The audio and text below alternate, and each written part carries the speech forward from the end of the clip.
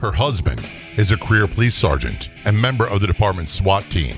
He was shot multiple times on a SWAT call-out and left with devastating lifelong injuries. And now they fight a daily struggle to find their new normal and may have to fight their agency for retirement. Welcome to the Law Enforcement Today radio show. I'm your host. My name's John J. Wiley. In addition to being a radio broadcaster, I'm a retired police sergeant. For the latest news articles and much more, check out our website, letradioshow.com. In the Law Enforcement Today show, we'll be joined by special guests. We'll be talking about their experiences and issues affecting law enforcement officers, first responders, their families, their community, and victims of horrendous crimes.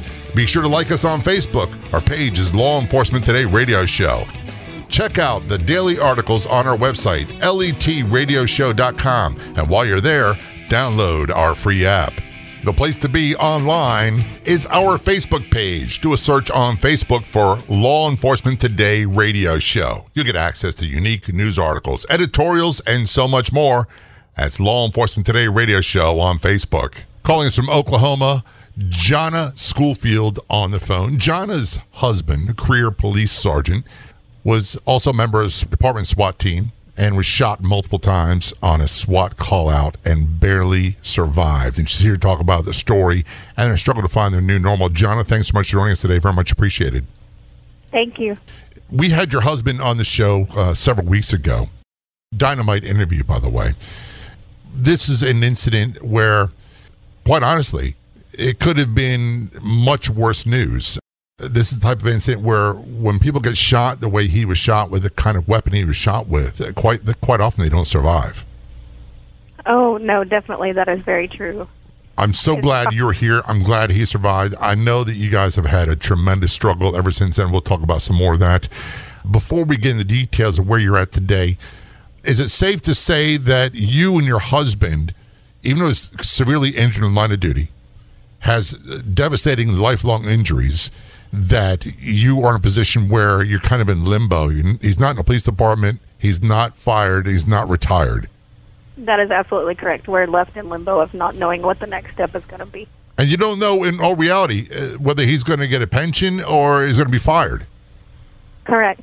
And that's something that happens, sadly, all across the United States. Big agencies, small agencies, the size doesn't matter. Sheriff's departments, a man or woman could go to work, do their job, do the best of their ability, be on 15, 18, 19 years, be severely injured, and some have been fired before they've even had a chance to get in front of a retirement board. And that's a possibility for you guys. That is absolutely correct. Let's talk about the incident where your husband was shot and severely injured. Take us to that day. Well, that day, he had only been home for a couple of days from returning with the National Guard of helping with Hurricane Harvey. So he had came home that morning around 6:30 from being at work that night. It was on a Saturday night that he came home. Saturday he went to work. And Sunday morning at 6:30 he came home. Of course, he was asleep, so I got up, did my normal things of taking care of the kids and everything, making sure breakfast was taken care of. And he actually missed the call-out phone call. I got it instead because it was my brother who called wanting to get a hold of Matthew. And next thing I know, I hurried up and got home and woke him up and told him he had to go on a call-out. And let's just say probably about 10:30 was the last time I saw my husband rolling out the driveway that morning. And we say it's call out. He's a member of SWAT team, and so they're subject to call any time of day or night. Didn't matter whether they got off work an hour ago or were heading to work in an hour. That is absolutely correct. And this was a barricade situation, what turned into a barricade situation with someone who was wanted for violent sex crimes. Am I correct? Something to do with that, yes. So it wasn't some mamby-pamby call. They knew this is the real deal, and this could be a bad situation as soon as he got the phone call and was made aware that you got to go. And when he did what so many police do. He just went. Correct. And that's the last time you saw him in the condition he was before the incident.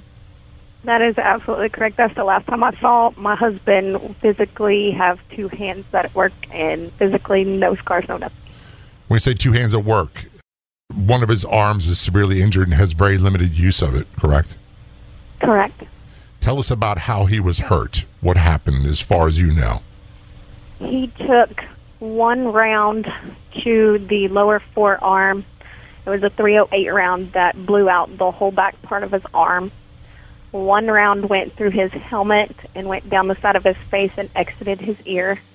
The other round went to the lower part of his armpit and was a through and through, and just took a massive amount of tissue out, and that was it. This bulletproof vest that he had on stopped possibly another 2 to 3 rounds. So he's very, very fortunate to be alive. Correct. And a .308, I'm not a hunter, and even though I'm a retired police, I'm not a big gun guy. I don't know a lot about guns and ballistics. I just know a .308 is a no-nonsense caliber rifle. That's a heavy-duty piece of equipment.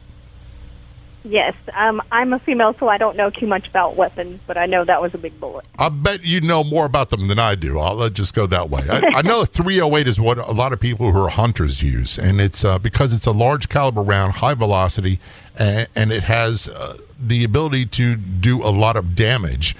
So when you say his arm was blown out, basically it was almost, from what I understand, almost amputated.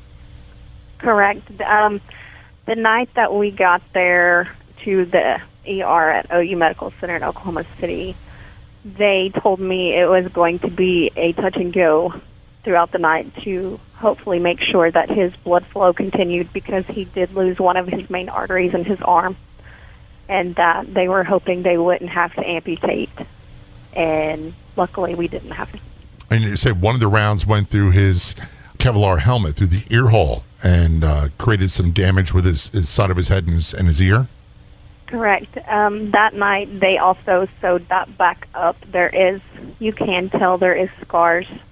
There is a notch taken out of his ear from that it was missing. They couldn't find that piece.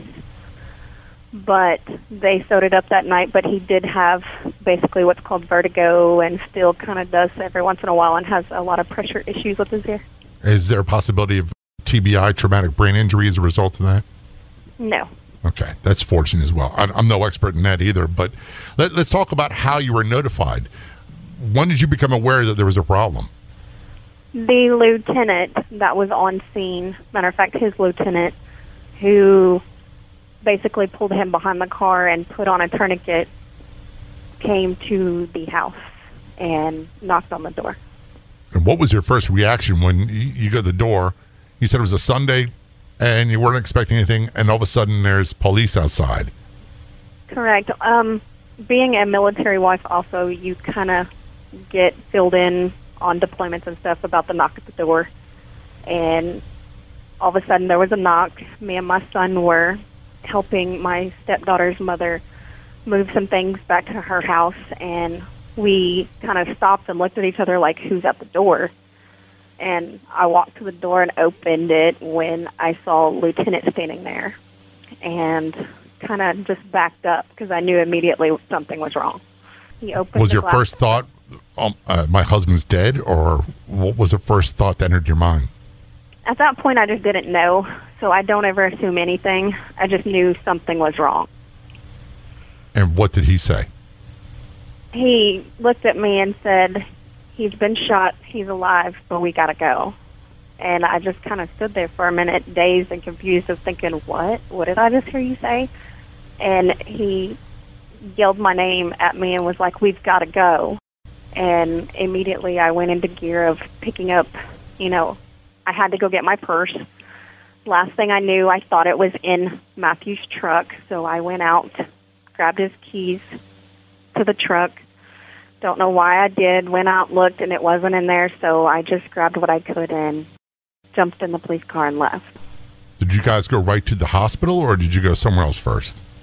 No, we actually made it to the location where the ambulance was, and the helicopter was coming in to pick him up. So I made it to the ambulance before they got there. And how bad of a shape was your husband Matthew in when you got there?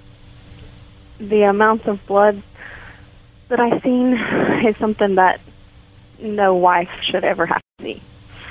There was large amounts of blood. At first, I didn't know his arm was in such bad shape because I couldn't see it. It was in a box still and was covered.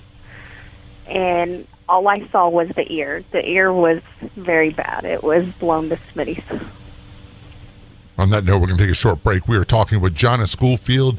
Her husband, Matthew Schoolfield, police sergeant, member of SWAT team, was shot and severely injured.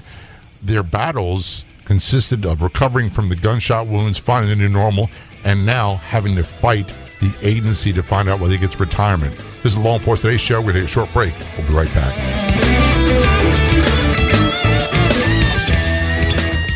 Welcome to the Harmony with Food radio show. I am your host, Meg Marie O'Rourke. In addition to being a radio broadcaster, I am a nutritionist for longer than I'd like to admit on the radio. Join my guests and I as we discuss how to live in harmony with food, from gut health issues, food sensitivities, food intolerances, and the comorbidities of obesity. Being your own healthcare advocate is achievable, and so is living in harmony with food. For the latest nutrition information blogs, check out my website, harmonywithfood.com.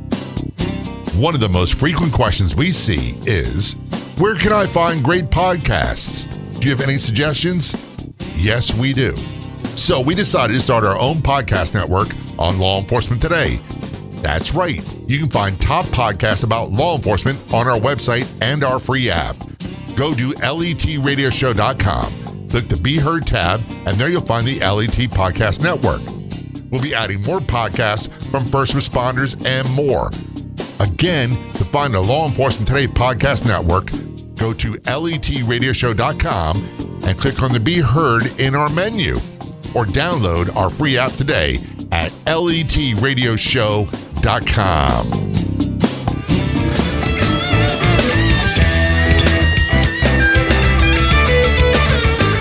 Back to our conversation with Jonna Schoolfield, calling us from Oklahoma. We're talking about the incident where your husband, Sergeant Matthew Schoolfield, was shot multiple times with a .308 rifle on a SWAT call-out. Before we went to break, Jonna, you talked about making it to the scene of the incident, or not far from there, where the ambulance was, waiting for the helicopter to arrive. It had to have been like a real gut shot for you, seeing him in that kind of condition. Were you fearful that he may not survive? Well, at that point, you kind of, once again, coming from the law enforcement, Matthew has always taught you to stay calm until you know for sure what's happening. So it's kind of like, I knew also with my mother-in-law being on the way and having to call her and let her know that her son was shot, and, you know, and keeping my wits for her, because a couple of months before we had lost my father-in-law, you know, and that Matthew's all she had left. It was kind of, knew I had to keep calm, not just for her, but for my kids. Life goes on. That's something we hear, and I'm not saying it to be nonchalant. Something I've heard from many survivors who lost loved ones in line of duty, that they couldn't just fall apart because they were spouses and they had children, and they had to take care of their children. They still had to run the household and deal with the whole process of where they went from there. And compounding your situation, you've got the process. Your husband's severely injured. You've got the family. You've got the kids. You've got all responsibilities. And then it's waiting to find out. How bad was his health? Was he in critical condition? Yes, at first he was very much critical condition, not just because of the damage that was done, but the amount of blood loss he had. And what were the extent of his injuries at that point? At that point, he was placed in ICU underneath, you know, critical condition, didn't know if his arm would make it through the night. They had to constantly come in and check to keep making sure there was a pulse. There was an external fixator that had been applied that night during surgery that basically held the two pieces of his arm together and held it in place until they could get in and get everything cleaned out and debridement done to clean all the fragments out. So apparently sometime within the first 24 to 48 hours, you find out the good news, he's going to survive. The bad news is you didn't understand whether he'd lose his arm or to what capacity his arm function will return. Yeah, I didn't know until it was probably that next morning. I was in his ICU room washing my hands, and the trauma team doctor was in talking with Matt. And all of a sudden, I hear him giving my phone number to the doctor because he had pictures. And I turn around, and I'm like, well, wait a minute, what are you sending to my phone? And the doctor was like, this is your phone number. Well, are you okay with, gore and stuff? And I'm like, yeah, it's fine. So, yeah, I didn't necessarily know the extent of the damage to his arm until I received the pictures from the doctor. See, you're okay with the gore. I'm not. I would have been, weak in the knees. I couldn't handle it. So oh, no. I don't know where you come up with that kind of fortitude from. But you found out at that point he was going to survive. So that must have been some sense of relief for you. But did you have any idea or inkling of how bad the injuries were and how many surgeries and how long it's going to take to try to rehabilitate and get whatever kind of use you could out of it? He could out of it? No, not until after it was one of his earlier surgeries, like maybe the second or third one. They came out and the doctor told me that he said, I'm going to prepare you. You're looking at a long, hard 2 years worth of therapy and surgeries and rehabilitation. And I said, okay. So you're looking at 2 years and about how many surgeries to date? Either 9 or 10 roughly that we've had. And this is on top of still being a mom, still trying to work, which, by the way, we'll get into details of that in a moment. But you're trying to handle all the household things and then also be there for your severely injured husband. Correct. And this is something that really eats at me, Jonna. We hear all the time in the news, especially newspapers, they'll say the officer's injuries are not life-threatening, and that's it.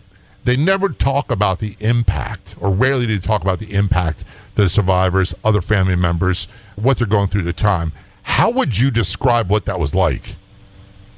I'm honestly going to tell you, it was agonizing. Seeing your husband in pain and knowing you can't do anything for it, you can't make it better, you can't make it go away. It's agonizing. I'm not going to lie. And then what happens, unfortunately, we're fast forward just a little bit. There came a point where he came back home, and quite often, especially with police officers and workers' compensation rules and reimbursement, they don't pay enough for in-home health care. So what happens quite often is a spouse becomes a primary care provider. Is that what happened with you? Yes, I was off roughly 50 days with Matthew, having to make sure, he was dressed, he was bathed, because he had what they were called was wound vacs, which are kind of like vacuums to keep everything clean and everything, the blood continuously pumping through and changing out fluids and everything. Those were on, so he couldn't get in the shower, without help. He couldn't do a lot of things. Couldn't get dressed, couldn't tie his shoes, couldn't button his pants. Normal things that require two hands. Things that we take for granted. And I can just speak from my own experience, having gone through multiple surgeries of my right hand, and I'm right-handed. It was quite a humbling experience realizing you couldn't do things like pull up your own zipper. And I was in my early 30s when I was presented with that with the first surgery. So I can only begin to imagine what it was like for Matthew, saying, I can't do a lot of basic hygiene on my own without the help of someone else. Correct. And there's no way, I would have let anyone else do that sort of things. I mean, that's just something that I felt was my job. He's my husband. I need to take care of him. I need to do everything I can to make sure he's taken care of. And I hate to put it this way, Jonna, but along with that, you said you had to take off work for, almost 2 months. And during that time period, your husband Matthew is making the basic pay. He doesn't get overtime, doesn't get anything else. It must have been a heck of a financial hit for you and your family. It was, because at the time I was on FMLA and wasn't getting paid. It was rough, but I do have to admit the town here locally and some friends of ours did a fundraiser here and raised quite a bit to help me out through that time. And that's why, and part of the reason I've explained this, I see it quite often, an injured officer or injured firefighter, they're having a fundraiser or GoFundMe campaign, and you're like, why isn't all their medical bills being taken care of? They are, but what's not being taken care of is the rest of the finances of the family. We're talking with Jonna Schofield, her husband, Police Sergeant Matthew Schoolfield, severely injured when he was shot multiple times on a SWAT call-out. This is Law Enforcement Today's show. We're going to take a short break. We'll be right back. John discovered a cool new app, and he just can't put it down because it has millions of great podcasts, including Law Enforcement Today. So now you can listen anytime, anywhere, and also chat with John. It's called Podopolo. It's free on either app store, so join John there. Follow Law Enforcement Today and DM John when you do. That's Podopolo. Download it now.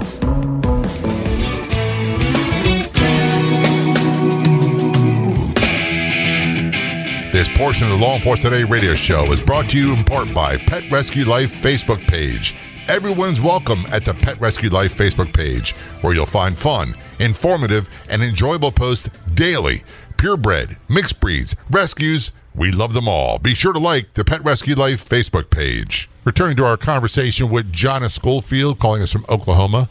Jonna's husband, Matthew, Police Sergeant Matthew Schoolfield, was shot 3 times on a SWAT call-out and left with serious, debilitating, long-term injuries. First of all, Jonna, when did this incident occur? When was Matthew injured? September 17th, 2017. So you're going on over 2 years now, and you're still dealing with the physical after effects. Correct. We're not released medically from the doctor yet. We're still working on things that are slowly popping up here and there. Like what? Well, this last one, they had to do scans to make sure all the hardware was still in place because of his pain level has increased, and thankfully the scans show that everything's in place. It could be possibly that his nerves are trying to refire after the nerve surgery he had to replace them, or it could be, the simple pain that he's never felt before. Also, they had to do a steroid shot in the elbow because he may have what's called tennis elbow starting to form now. And everyone think a tennis elbow is like, it's not a big deal. Well, it's not a big deal if you never had it. But to have it along with all the other injuries that he received, I can't begin to imagine the amount of pain. Oh, it's pretty intense, but does he tell you? No, he just deals with it, and literally he'll be out there with watching the kids play sports and watching them at their games and out there helping them do whatever he can. It doesn't affect him. He deals with it. So he just tries to make sure that no one knows. Correct. You said earlier he's had, I think, 9 total surgeries. Is that how much? Yeah, somewhere around there, 9 to 10, yeah. And are they looking at the potential for more surgeries in the future?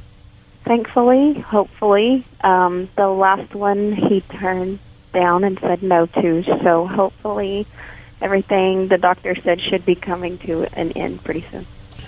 So about how long was Matthew at home recuperating and trying to find, for lack of better words, the new normal before he tried to return to work in a light-duty capacity?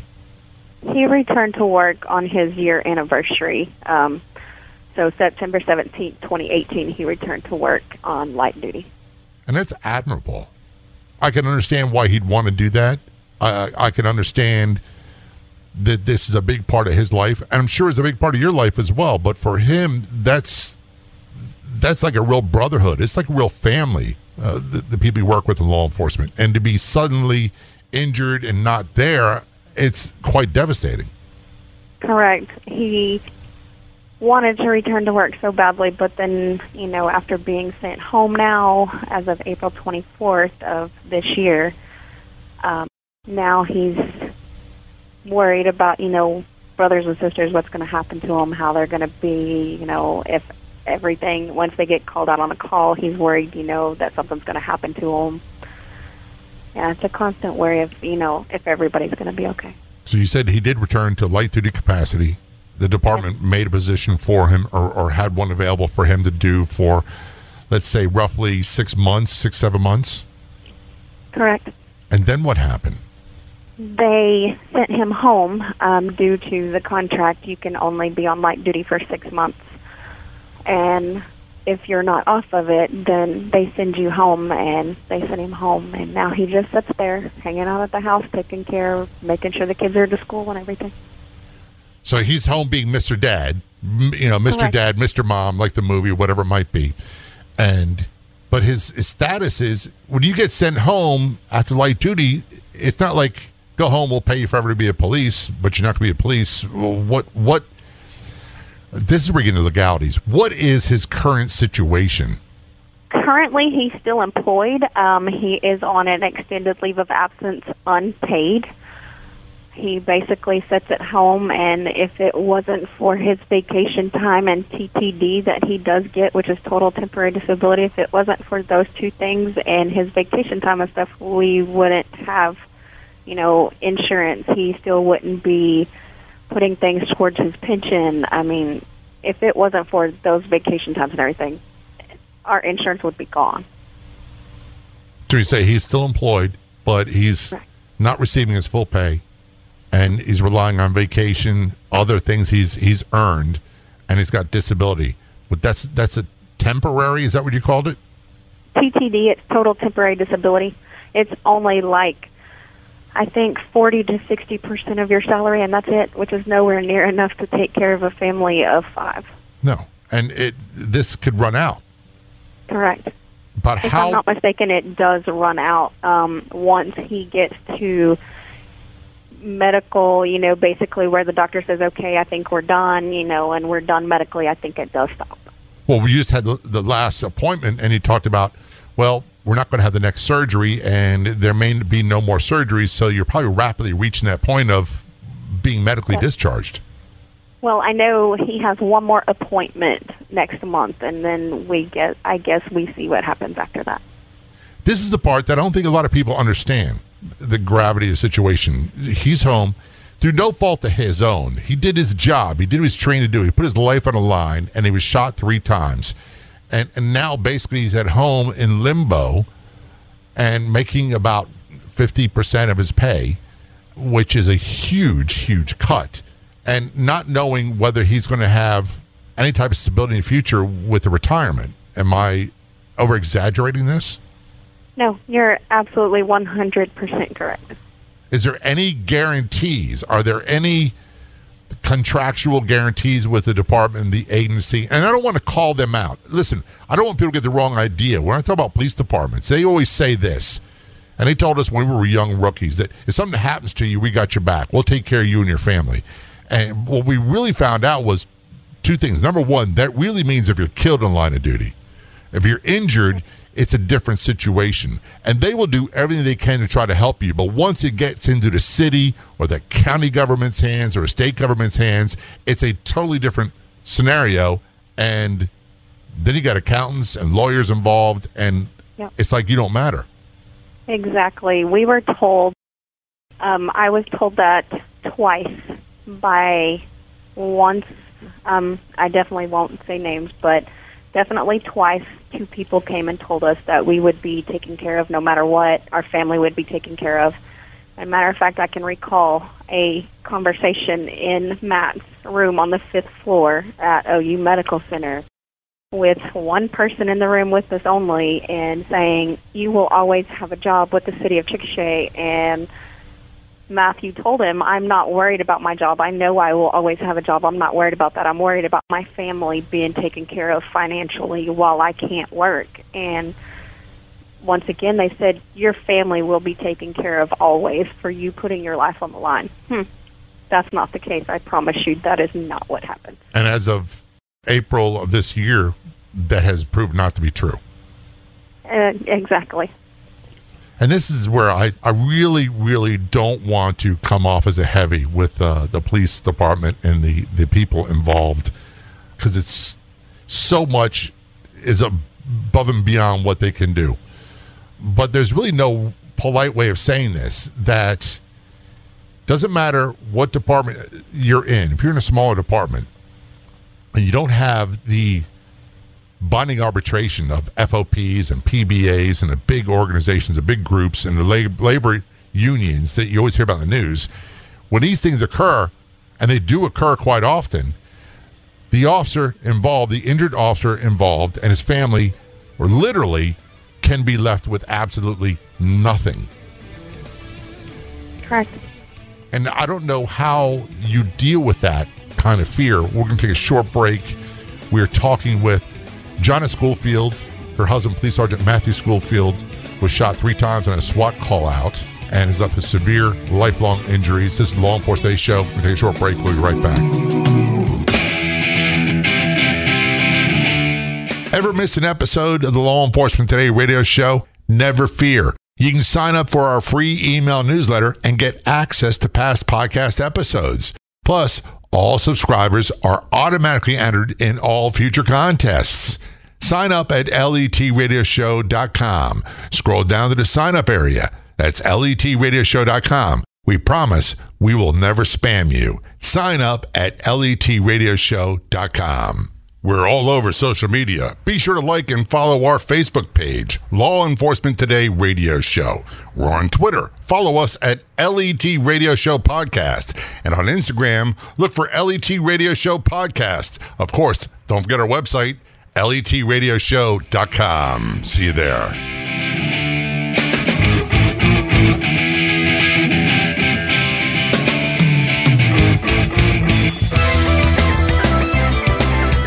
I'm John J. Wiley, joined by Jonna Schoolfield, calling us from Oklahoma. And your husband, Police Sergeant Matthew Schoolfield, was a member of the Chickasha, Oklahoma Police Department, correct?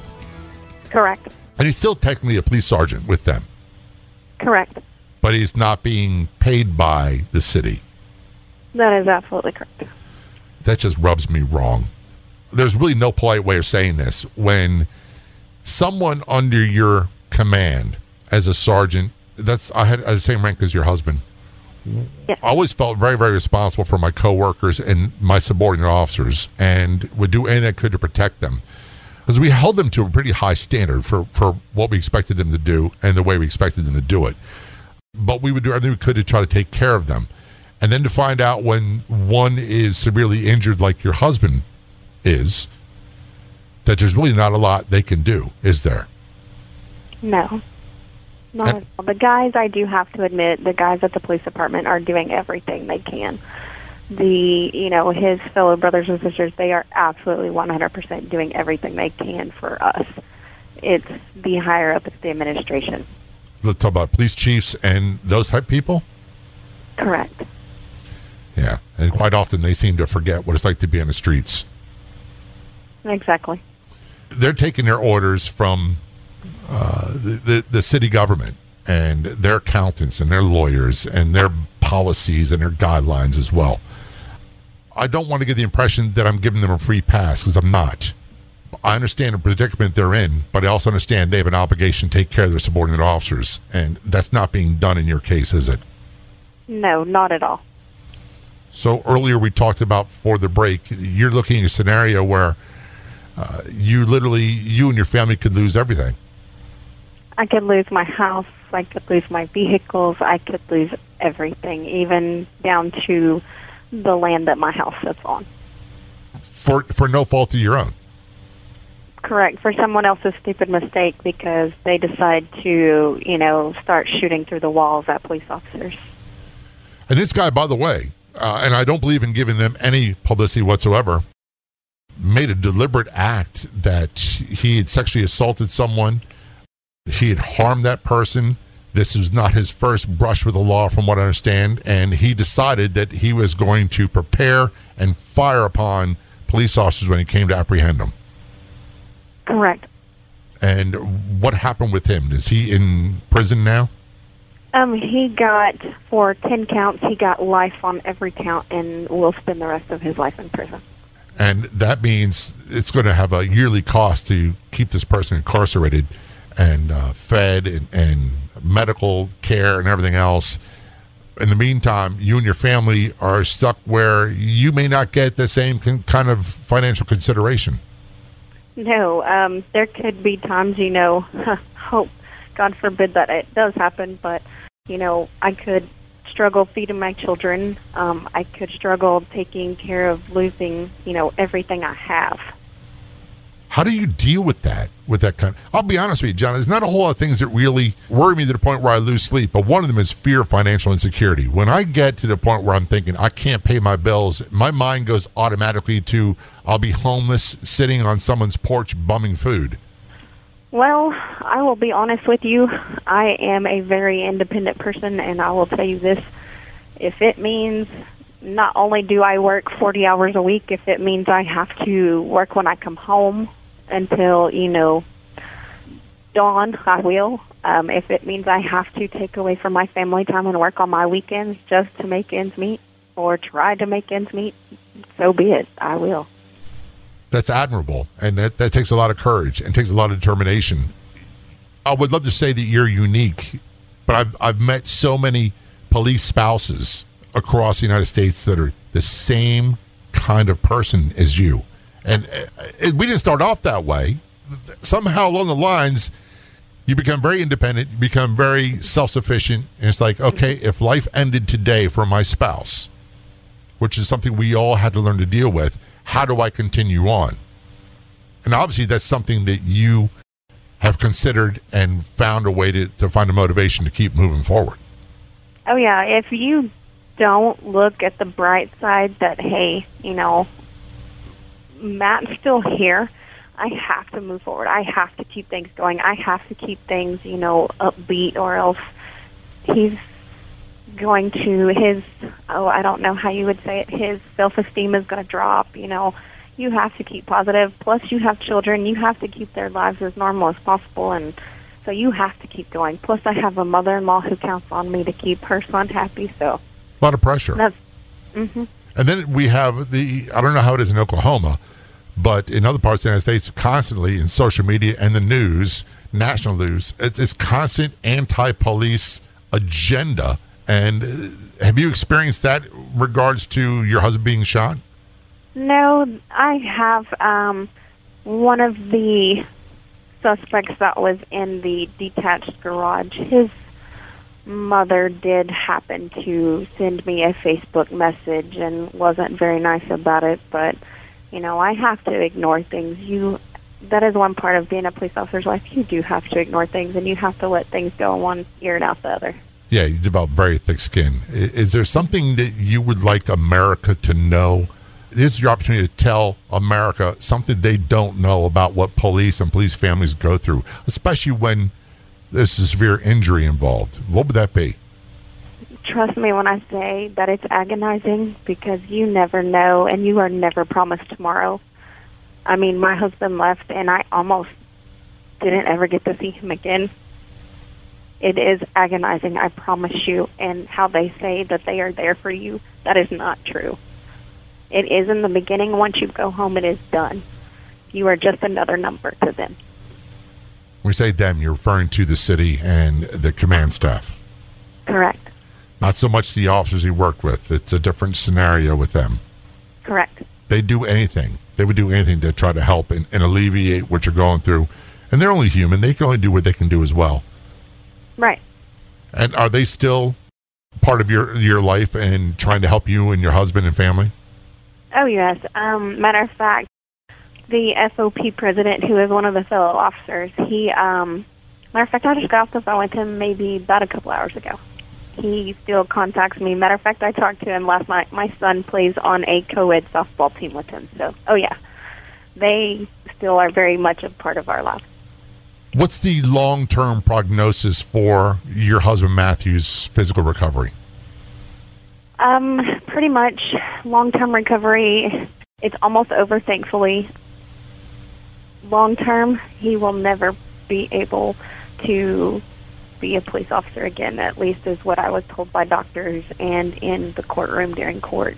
So, his hand will never work, never be able to hold a gun, pull the trigger and everything at the same time, and never be able to function like it did. And how is he dealing with that? I mean, you're the closest person to him. You see what's going on, and I'm sure he verbalizes even a little bit in private. How is he dealing with that? There are days, I'm not going to lie, that it gets hard, especially whenever he can't open something or, stuff like that. It does get to be a struggle, but other than that, his military training has taught him to show no emotion, no feelings. So there are days that he's very good at hiding it, I'm not going to lie, but you can read through him and see that it's a struggle. He does say a lot of times that he's a failure, that he doesn't want to let his family down, and wants to be there for us and take care of us, and that he doesn't know how he's going to do it. But I always just look at him and tell him, don't worry, we're going to get through this. I will take care of it. I will. And the $1 million question, when will you find out his final status, retirement or otherwise? It should be here. I'm going to kind of guesstimate, hopefully within the next couple of months. And I'm hoping and I'm praying that it's a full retirement, a full line of duty pension, whatever terminology you use in Oklahoma. Even when that happens, I thought in my case I'd be an easy street, but life is still very difficult. And I want to extend to you and your husband the invitation to come back on our show anytime and talk about what's going on with you.